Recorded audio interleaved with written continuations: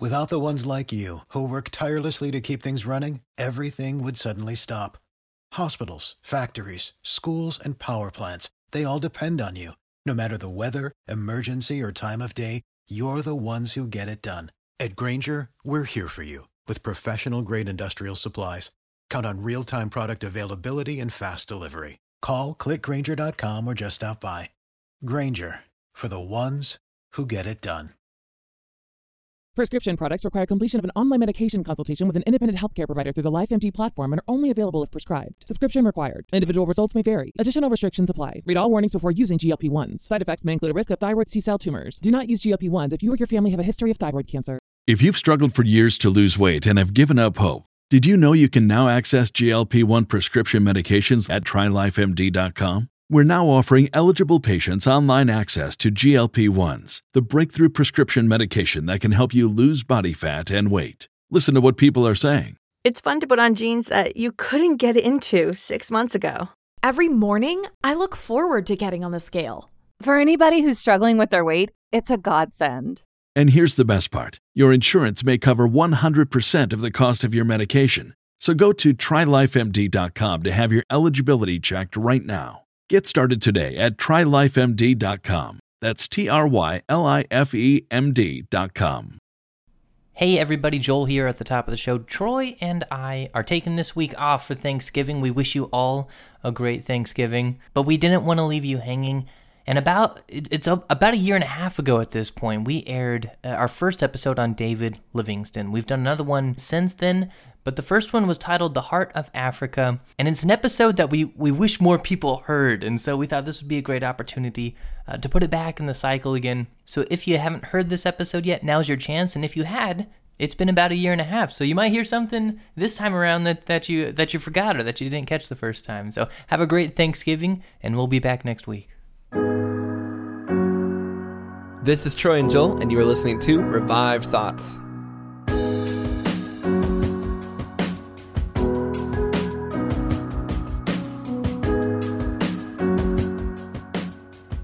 I doubt not, though I may not live to see it, that God will bring my ministry in that region to a good result. Every episode, we bring you a different voice from history and a sermon that they delivered. Today's message was delivered in 1857 by David Livingstone. It was delivered at the University of Cambridge. Joel, this is an exciting one. So to be fair, this wasn't exactly a sermon, so I hope you guys can forgive us for that.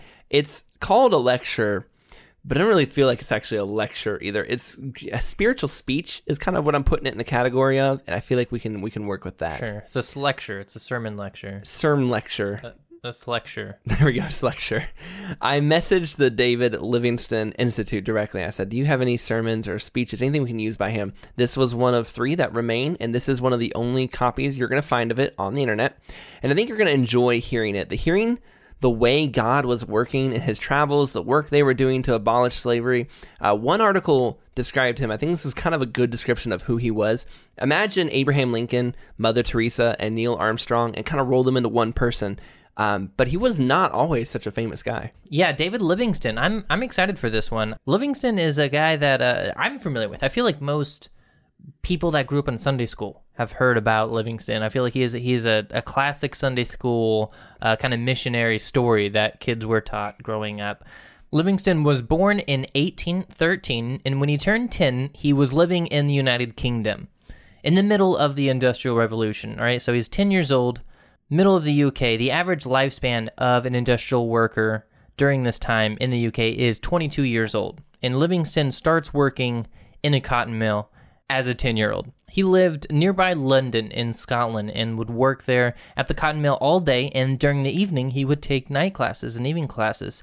It was said that he would work a 14-hour shift at a cotton mill and then go to classes. You can imagine the effect this would have on not only the psyche of a person, but the education of a person and just the childhood in general. You have no childhood when Absolutely. This is your preteen years, is working 14-hour shifts and then trying to learn at night. Yeah, and on top of that, he grew up as one kid out of 7 to very poor parents.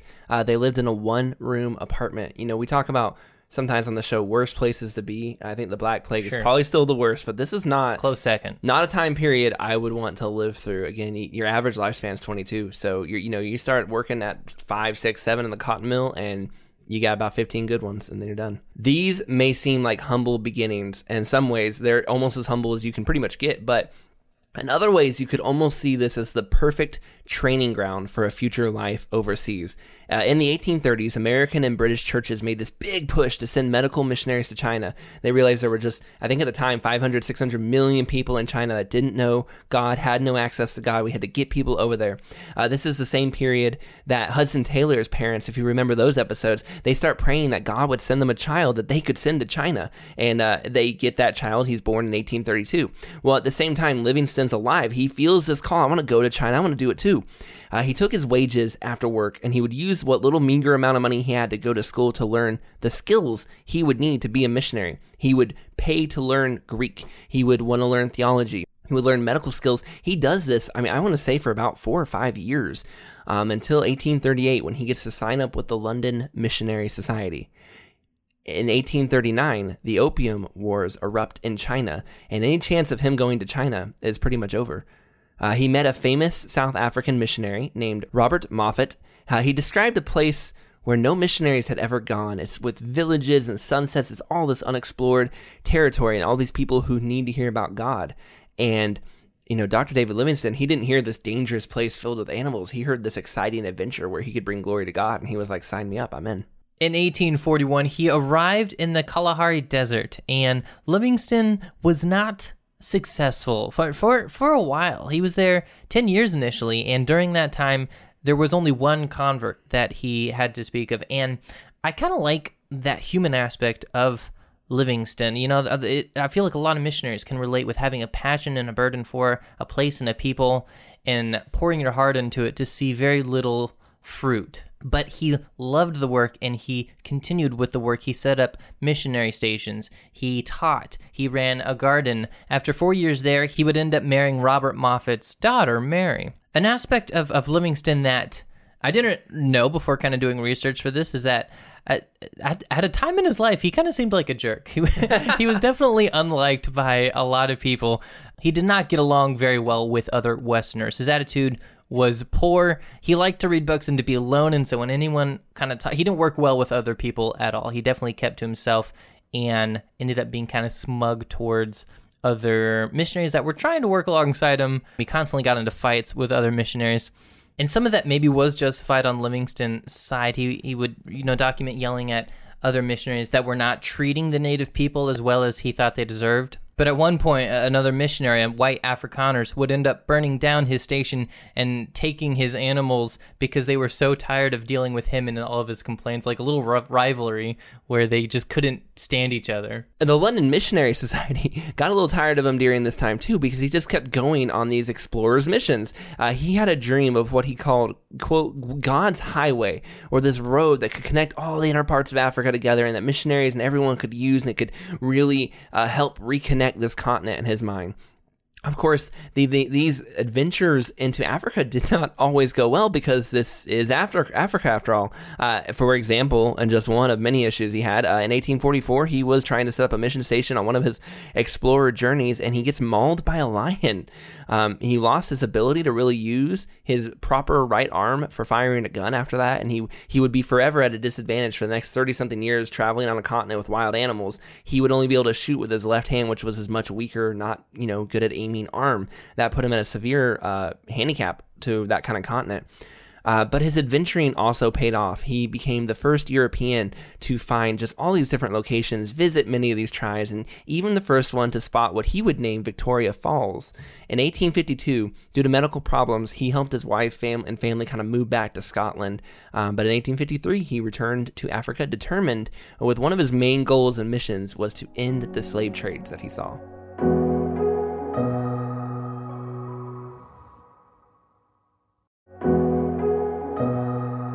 The way he wanted to end the slave trade was to establish British colonies, to push out the Portuguese colonies. The Portuguese colonies sold Africans to Cuba and America, and especially to Brazil. He assumed that if he could get a British colony in there to route them, they could end the slave trade that way. And it's during this era that we see all these headlines emerge about Livingstone's life. We see attacks from Europeans and others. We see attacks from animals. We see his hunting expeditions culminates into making Livingstone kind of this larger than life, kind of a celebrity in the newspapers. When he returned to England in 1857, everyone wanted to hear from him. Everyone wanted to speak, and this speech that we're about to listen to was from that trip back to England in 1857.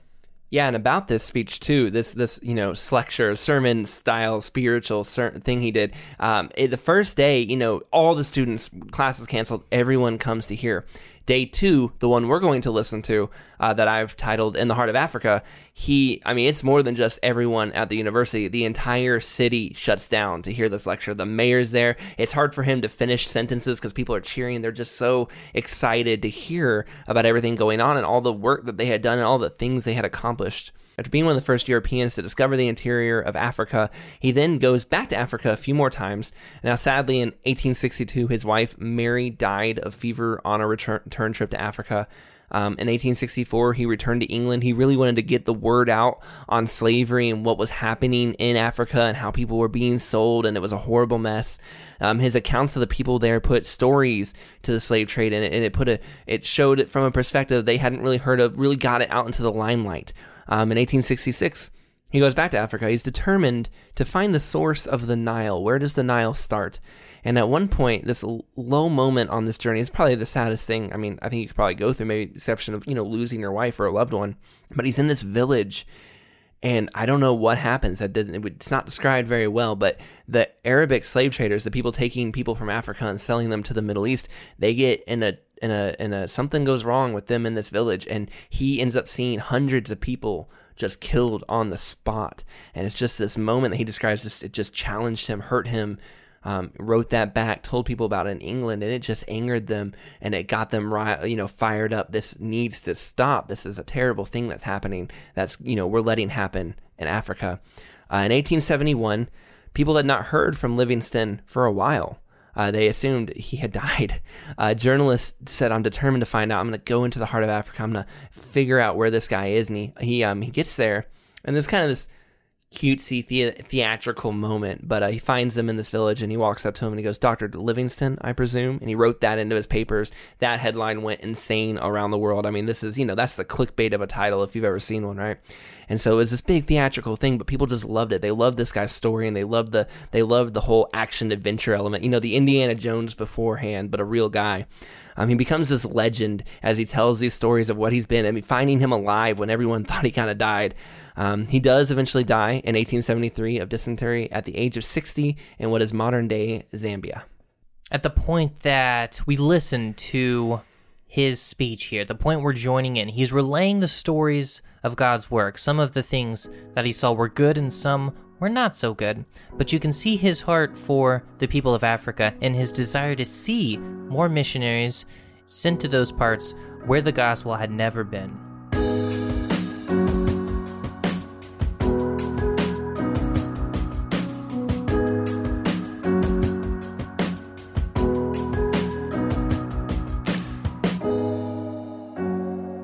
In turning to the map of South Africa, I want to draw your attention to 3 imaginary zones in the southern part, all different in population and climate. You will see that this part of Africa forms a kind of cone. This cone can be divided into 3 longitudinal bands or zones. The eastern band makes up what is generally known as Muslim land, which has been rather a difficult nut to crack for the English nation. However, the Muslim war has at length ended, both parties finding themselves exhausted from fighting. We had to pay £2 million of money and lost a great many valuable lives as well. That part of the country is mountainous and well watered. The central zone, or Tswana country, is comparatively dry and seldom visited by rain. And its inhabitants, the Tswana, are not nearly so warlike as others. Passing towards the west, we come to a level plain called the Kalahari Desert, not consisting of barren sands like the generally received notions of deserts, but covered with grass, bushes, and trees. It contains a population called the Bakalahari. I lived 16 years on the borders of the Kalahari Desert. Having gone to the country in 1841, I was naturally anxious to ascertain the effect the teaching of the missionaries had produced. I must own that I was disappointed in what I saw, having formed rather high expectations. I forwarded the result of my inquiries to the London Missionary Society, who sent me out, and after a little time went to the country past that, where I found people in much worse condition than the previous ones. And when I compared those I had just come amongst with the people with whom I had recently lived, the benefit of the missionary teaching then appeared great indeed. When rescued from the degradation and superstitions of heathenism, one shows improvement in a massive degree. We should compare new converts to those who are still surrounded with all their old associations of heathenism, much like the churches first planted by the apostles, than with ourselves. We have enjoyed the immeasurable blessings of the gospel for so long, and are so essentially different from those ways which governed the converts of the first Christian age. So our missionaries must labor hard, and see lots of backsliding among their new converts. If these later soldiers of the cross have to mourn over the inconsistencies of their converts, it must be remembered that such was also the case with the apostles, as their writings prove toward their early converts, especially those of St. Paul, the great apostle of the Gentiles. I consider that the young missionary should devote himself as much as possible to his own field of duty, and not interfere with any other man's labor, but go to the real lost, those who may not have ever heard Christ's name or received his gospel. Through the instrumentality of Mr. Moffat, the Sawana have the Bible in their own language. To show the value put on the sacred volume, in the first editions there were two sorts. One was rather cheaper than the other, and the binding less costly. The people purchased the cheap edition, thinking the binding was stronger, but when they found it was not so, they soon bought all the more costly Bibles with zeal. Mr. Moffat's labors for the first 10 years of his ministry did not show any apparent success, and a large body of the tribe left the district in which he preached, and they went 100 miles away in order to get out of the reach of his preaching, thinking to live in their own way, without any stings of conscience. But in the latter respect, they were mistaken, for the seed of the gospel had taken root in their hearts, and they were obliged to send to the missionaries for assistance, and their chiefs used to go back and forth for teaching. There was a constant relay, going to the missionaries and coming back to teach those whom they left at home. When first visited by the missionary, 100 were considered proper subjects for baptism, and the church there now has numbers upwards of 300 in just that one village. Many native missionary stations are dispersed around. It is an indisputable fact that when a man feels the value of the gospel himself in his own heart, he is anxious to impart its blessings to others. Traveling still in the south, I determined to visit a tribe called the Lequans, resolving to go to the country beyond Kuruman, and when I commenced preaching the gospel to them, I seemed as one who came with a lie, or with some political object in view. So they received me with suspicion, saying, "It is too good to be true," adding, "This man has some other design which we will soon see." For they thought it strange that a man should leave his own tribe to preach to others. This caution was rather a good trait in their character, for it prevented them making sudden professions that turned into little real faith. Their chief is a remarkable man. He resolved at once to learn to read, and on the very first day of my visit acquired the entire alphabet. One day he said to me, after I had been preaching to the tribe, "Do you imagine you will get these people to believe by just talking to them? I can do nothing without beating them. If you want them to believe, I and my under-chiefs will get out our whips of rhinoceros hide and soon make them all believe." That was before he understood the gospel. He soon afterward began to feel its influence, but as he expressed it himself, could not disentangle himself from his country's custom of having more wives than one. This was a source of constant conflict to him. Feeling the gospel at heart, he talked no longer of beating his people, but suggested frequent prayer meetings. Accordingly, when he consulted me on the subject pressing so much on his mind, and especially about baptism, for which he applied for about 2 years after he professed Christianity, I simply asked him if he thought he was doing right. What did he think he should do? I never preached against polygamy, but left the matter to take its course. Sechele was his name, and he went away and sent home 4 of his wives, giving each a new dress, and saying publicly he had no fault to find with them, that the sole reason for parting with them was conviction in the truth of the gospel. Therefore the separation was a relief to his mind, and I was saved from much anxiety on this matter. These women and their friends became the determined enemies both of myself and Sechele.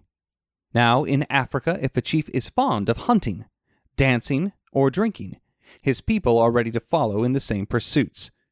But with Christianity, this was not the case. Sechele was both astonished and disappointed at finding the people stayed away from his meetings, and his under-chiefs opposed both him and me. I and my cause were now unpopular. Unfortunately, at this time there was a 4-year drought, and the people believed implicitly that their chief had the power of making rain, and since none had come for so long a time, they suspected me of having thrown a charm over him that would not allow him to make the rain. He was the rainmaker of the tribe, and this fact was easily connected with my instruments and movements. If Sechele was the accredited rainmaker of the tribe, I was now the self-appointed necromancer, and he had become my unconscious victim. Many of these people waited on me, begging me to allow them some rain, really thinking that I was purposely preventing the rain from descending. One old man used to come to me and say, "The corn is yellow for lack of rain. The cattle lack grass. The children require milk. The people lack water. So just let our chief make the rain come, and then he may sing and pray as long as he likes." Looking at my rough circumstances, this drought was terrible. I watched the clouds as anxiously as they did, and many a cloudy morning, promising refreshing showers, turned into a cloudless day as parching as ever. They declared that the people would starve or all leave the district, and I should have no one to preach to. It was quite heartbreaking to hear them, seeing them in their distress, and especially with them still in their lost state. I endeavored to persuade them that no mortal could control the rain, and their argument was, "We know very well that God makes the rain, and we pray to him by means of medicines. You use medicines to give to a sick man, and sometimes he dies, but you don't give up your medicine. Just because one man..." Support for this podcast and the following message come from Corient. Corient provides wealth management services centered around you. They focus on exceeding your expectations and simplifying your life. Corient has been helping high achievers just like you enjoy their lives more fully, preserve their wealth, and provide for the people, causes, and communities they care about. As one of the largest integrated fee-only registered investment advisors in the U.S., Corient has deeply experienced teams in 23 strategic locations. Corient has extensive knowledge spanning the full spectrum of planning, investing, lending, and money management disciplines. Leverage Corient's exclusive network of experts to craft custom solutions designed to help you reach your financial goals, no matter how complex they may be. Real wealth requires real solutions. For more information, connect with a wealth advisor today at Corient.com. That's Corient.com. Corient.com.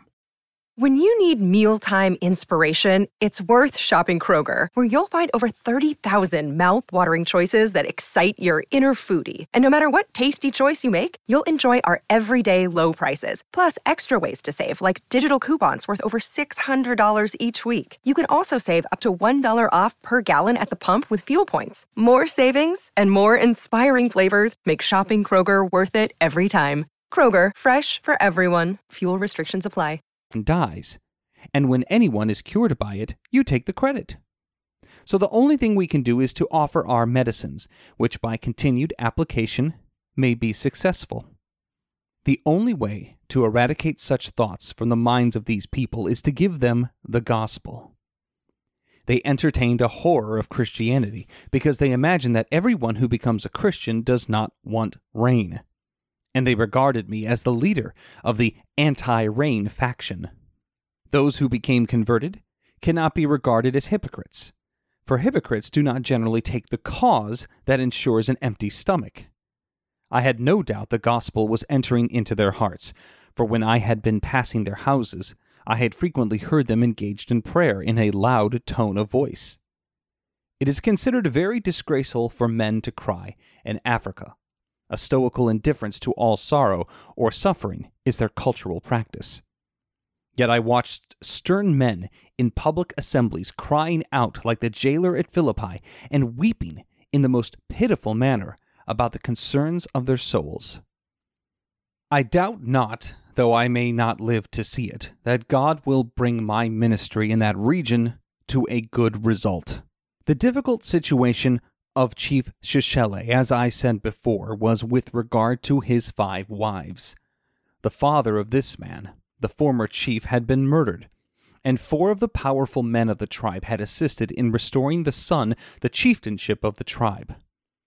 To show his gratitude for this service, he had married a daughter of each of his benefactors. Now he could not very well put them away without appearing ungrateful. I found great difficulty in this matter. The wives were my best students, and I wished to save them as well as the chief. In consequence of being sent away, these women and their friends became bitter enemies of Christianity. Furthermore, the cultural practice was to form an alliance with great men.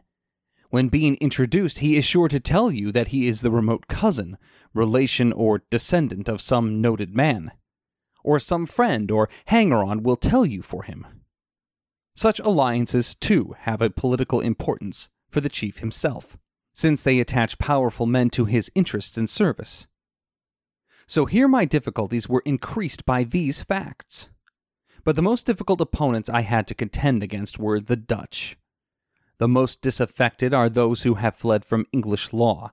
They have set up a republic in order to carry out what they call the proper treatment of the blacks, which is making them render compulsory, unpaid labor in return for what they call protection. These tender-hearted Christians have introduced a new species of slavery. The Sawanas will not sell their people, so the Boers seize children for domestic slaves. The reason why they do this is a shrewd one. There can be no fugitive slave law in Africa. Here, if a slave runs away, it is not very likely that he will be recovered. So if a child is taken away, and he does not know his tribe, and he forgets his mother tongue and possibly even his parents, so he has less desire to run away. On the occasion that the Dutch attacked Seychelles, they carried away 200 children, with the motives and for the purposes stated. In truth, the Boers are backward slave hunters. 200 years ago, a number of Dutch and French people, the descendants of pious families, fled from the persecutions in Holland and France and settled at and around the Cape.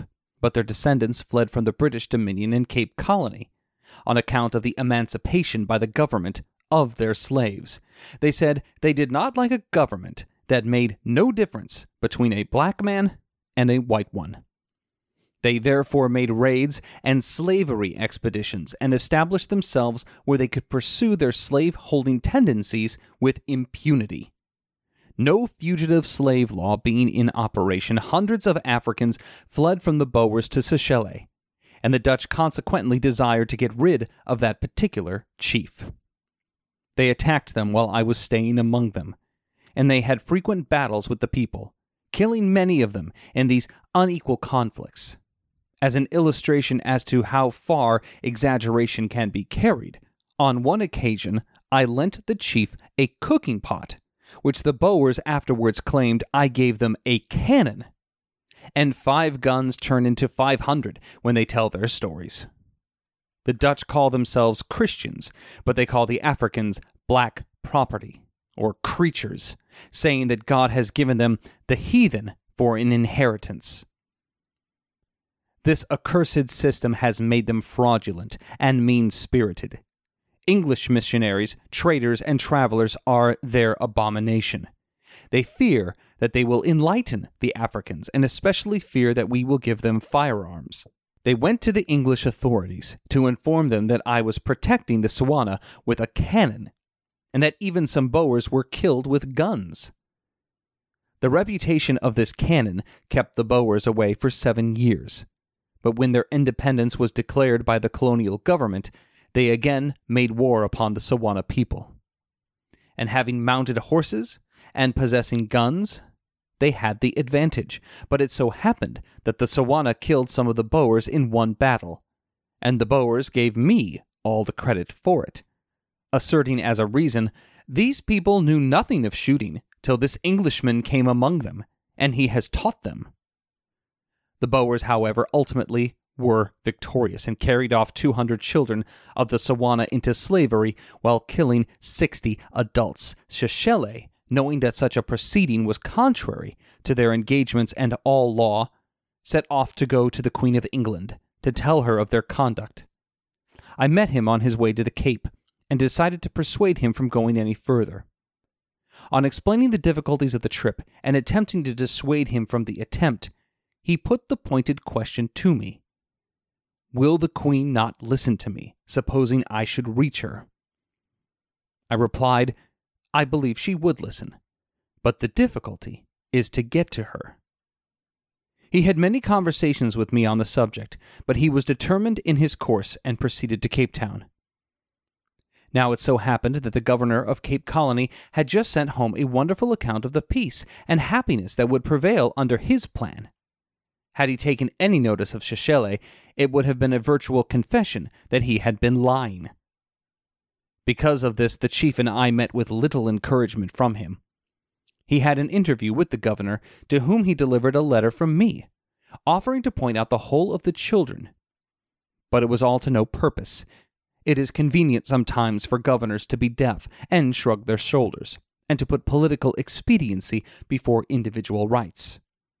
He advised Shishele to go on, and subscribed £113 for him. That did not go far, and soon he found himself at length 1,000 miles from home, and as poor as when he started. Instead of feeling angry at the failure of his mission, he began to preach to the natives around him, and many anti-slavery tribes joined forces with him. Now he has many more people than he had before, and finds it hard work to be both priest and king. He opened a prayer meeting and became his own missionary among his people. He built himself a house and a school, and was the means of converting his wife. The people clustered around him, and there is every reason to believe that he is a sincere Christian. What we greatly need is more missionaries to sow the seed of spiritual truth. The fields are ready for the harvest.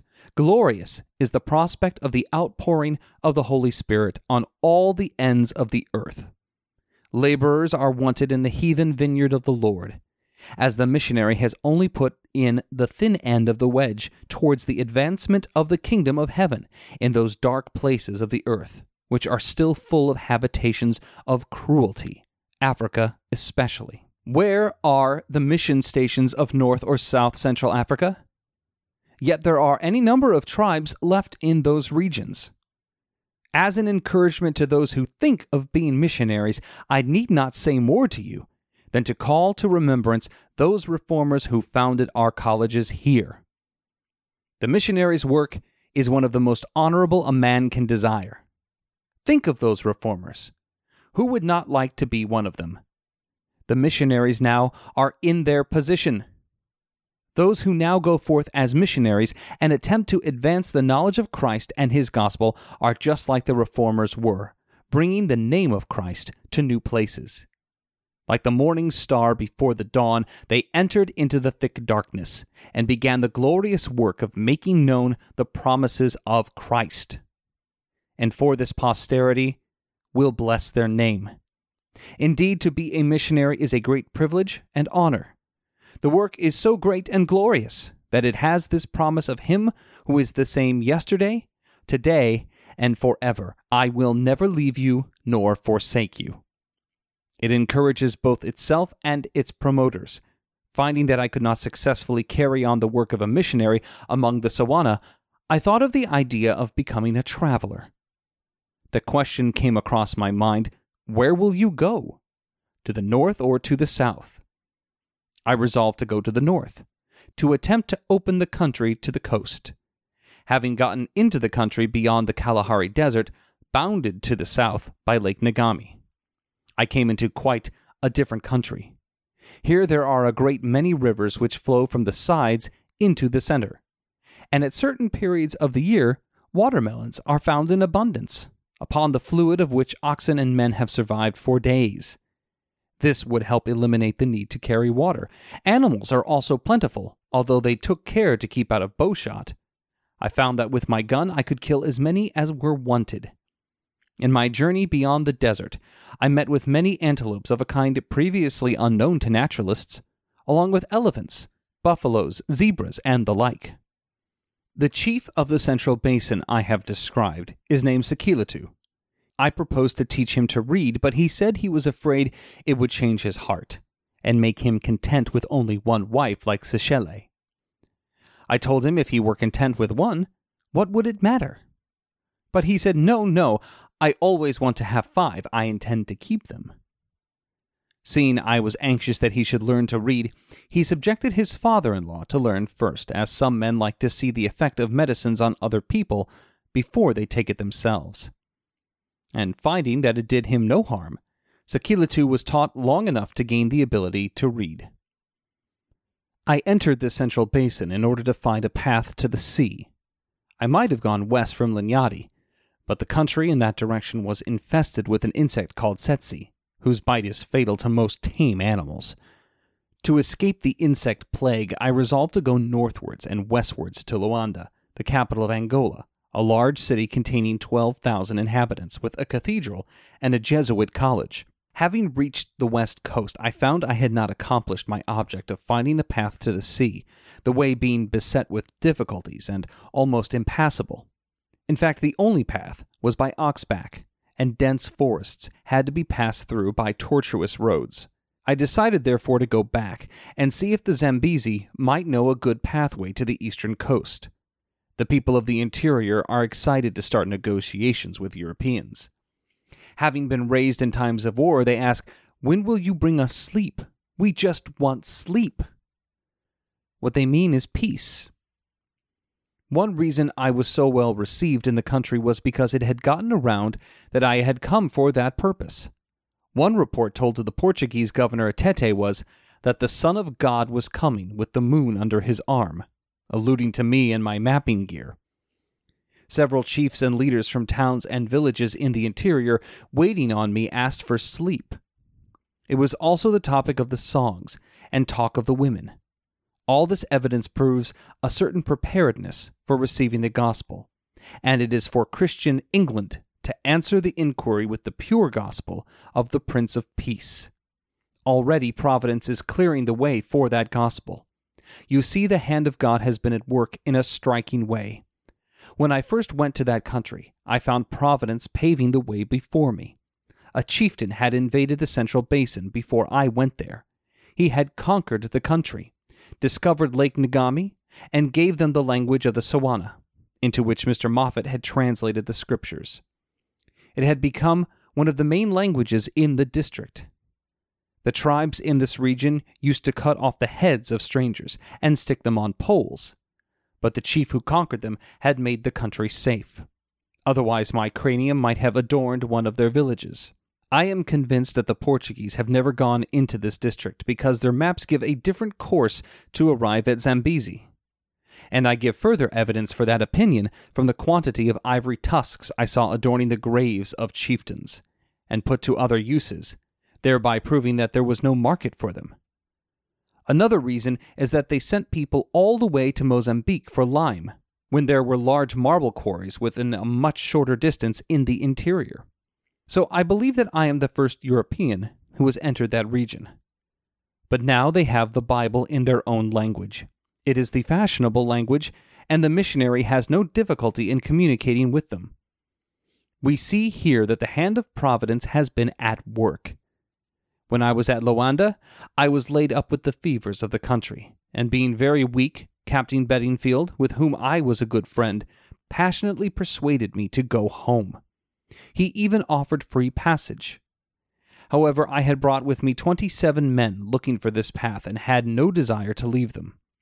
So committing certain papers and maps to the care of that officer, I bade him farewell. Soon afterward I received intelligence that the ship had gone down off Madeira, and my papers with it. Several lives were lost, but my friend was saved. Had I gone with the ship, I should have likely drowned, and had I, on the other hand, first traveled eastward, I should have gone in the midst of the skirmishes that were then going on between the Portuguese and the Muslims, and might have been cut down among them. Even when I traveled in that direction, a little ways, I was sometimes in danger. But when I said I was an Englishman, I was allowed to pass. I was told that if I went to the east, the people who were for the support of the Portuguese government might kill me. I said that I loved Africans as much as any European man. I often found that I rose in the estimation of the people among whom I passed, when it was told I was an Englishman, one from that country which is engaged in putting an end to slavery. They called me the right sort of European. My object in laboring as I have in Africa is to open up the country to commerce and Christianity. This is my objective in returning there. I contend that we should not be ashamed of our religion, and had we not kept our faith so much out of sight in India, we should not be now in such dire straits in that country. Let us appear just as we are.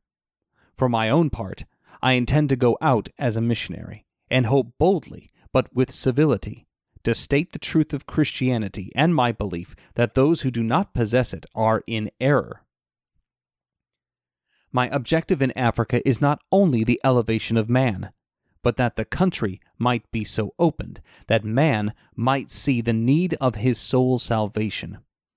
I propose in my next expedition to visit the Zambezi, and to appease the different chiefs along its banks, and attempt to introduce them to cultivate cotton, and to abolish the slave trade. Already they trade in ivory and gold dust, and are anxious to extend their commercial operations. There is a probability of their interests being linked with ours, and thus the elevation of Africa would be the result. I believe England is alive to her duty of Christianizing the heathen. We cannot all go out as missionaries, it is true, but we may all do something towards providing a substitute. Moreover, we all may especially do that work which every missionary highly prizes. Commend the work in their prayers. I hope that those whom I now address will both pray for and help those who are their substitutes.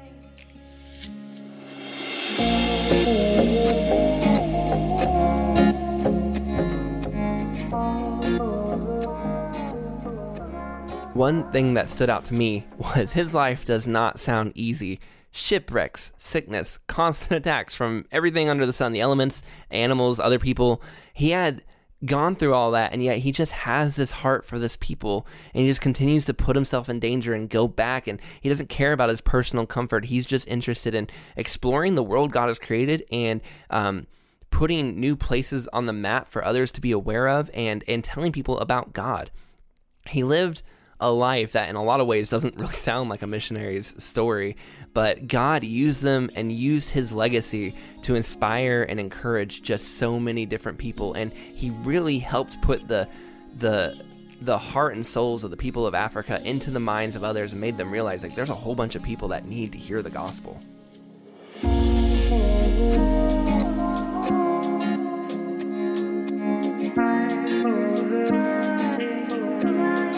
Thank you for listening to today's episode of Revive Thoughts. Today's episode was narrated by Jonathan Clausen. Jonathan Clausen started with Clear Channel Radio in the 90s, and he has worked in audio and marketing for 20 years. His credits include stints in E.A. Tiburon, Christianity Today, Christ and Pop Culture, and Free. Thank you so much for listening to this episode of Revive Thoughts. This is Troy and Joel. This is Revive Thoughts.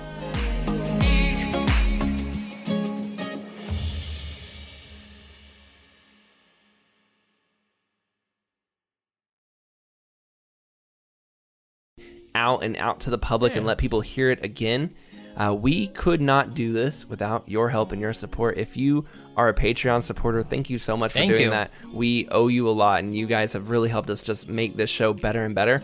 If you are not a Patreon supporter, we encourage you to consider jumping in there and helping us out. Support for this podcast and the following message come from Corient. Corient provides wealth management services centered around you. They focus on exceeding your expectations and simplifying your life. Corient has been helping high achievers just like you enjoy their lives more fully, preserve their wealth, and provide for the people, causes, and communities they care about. As one of the largest integrated fee-only registered investment advisors in the U.S., Corient has deeply experienced teams in 23 strategic locations. Corient has extensive knowledge spanning the full spectrum of planning, investing, lending, and money management disciplines. Leverage Corient's exclusive network of experts to craft custom solutions designed to help you reach your financial goals, no matter how complex they may be. Real wealth requires real solutions. For more information, connect with a wealth advisor today at Corient.com. That's Corient.com.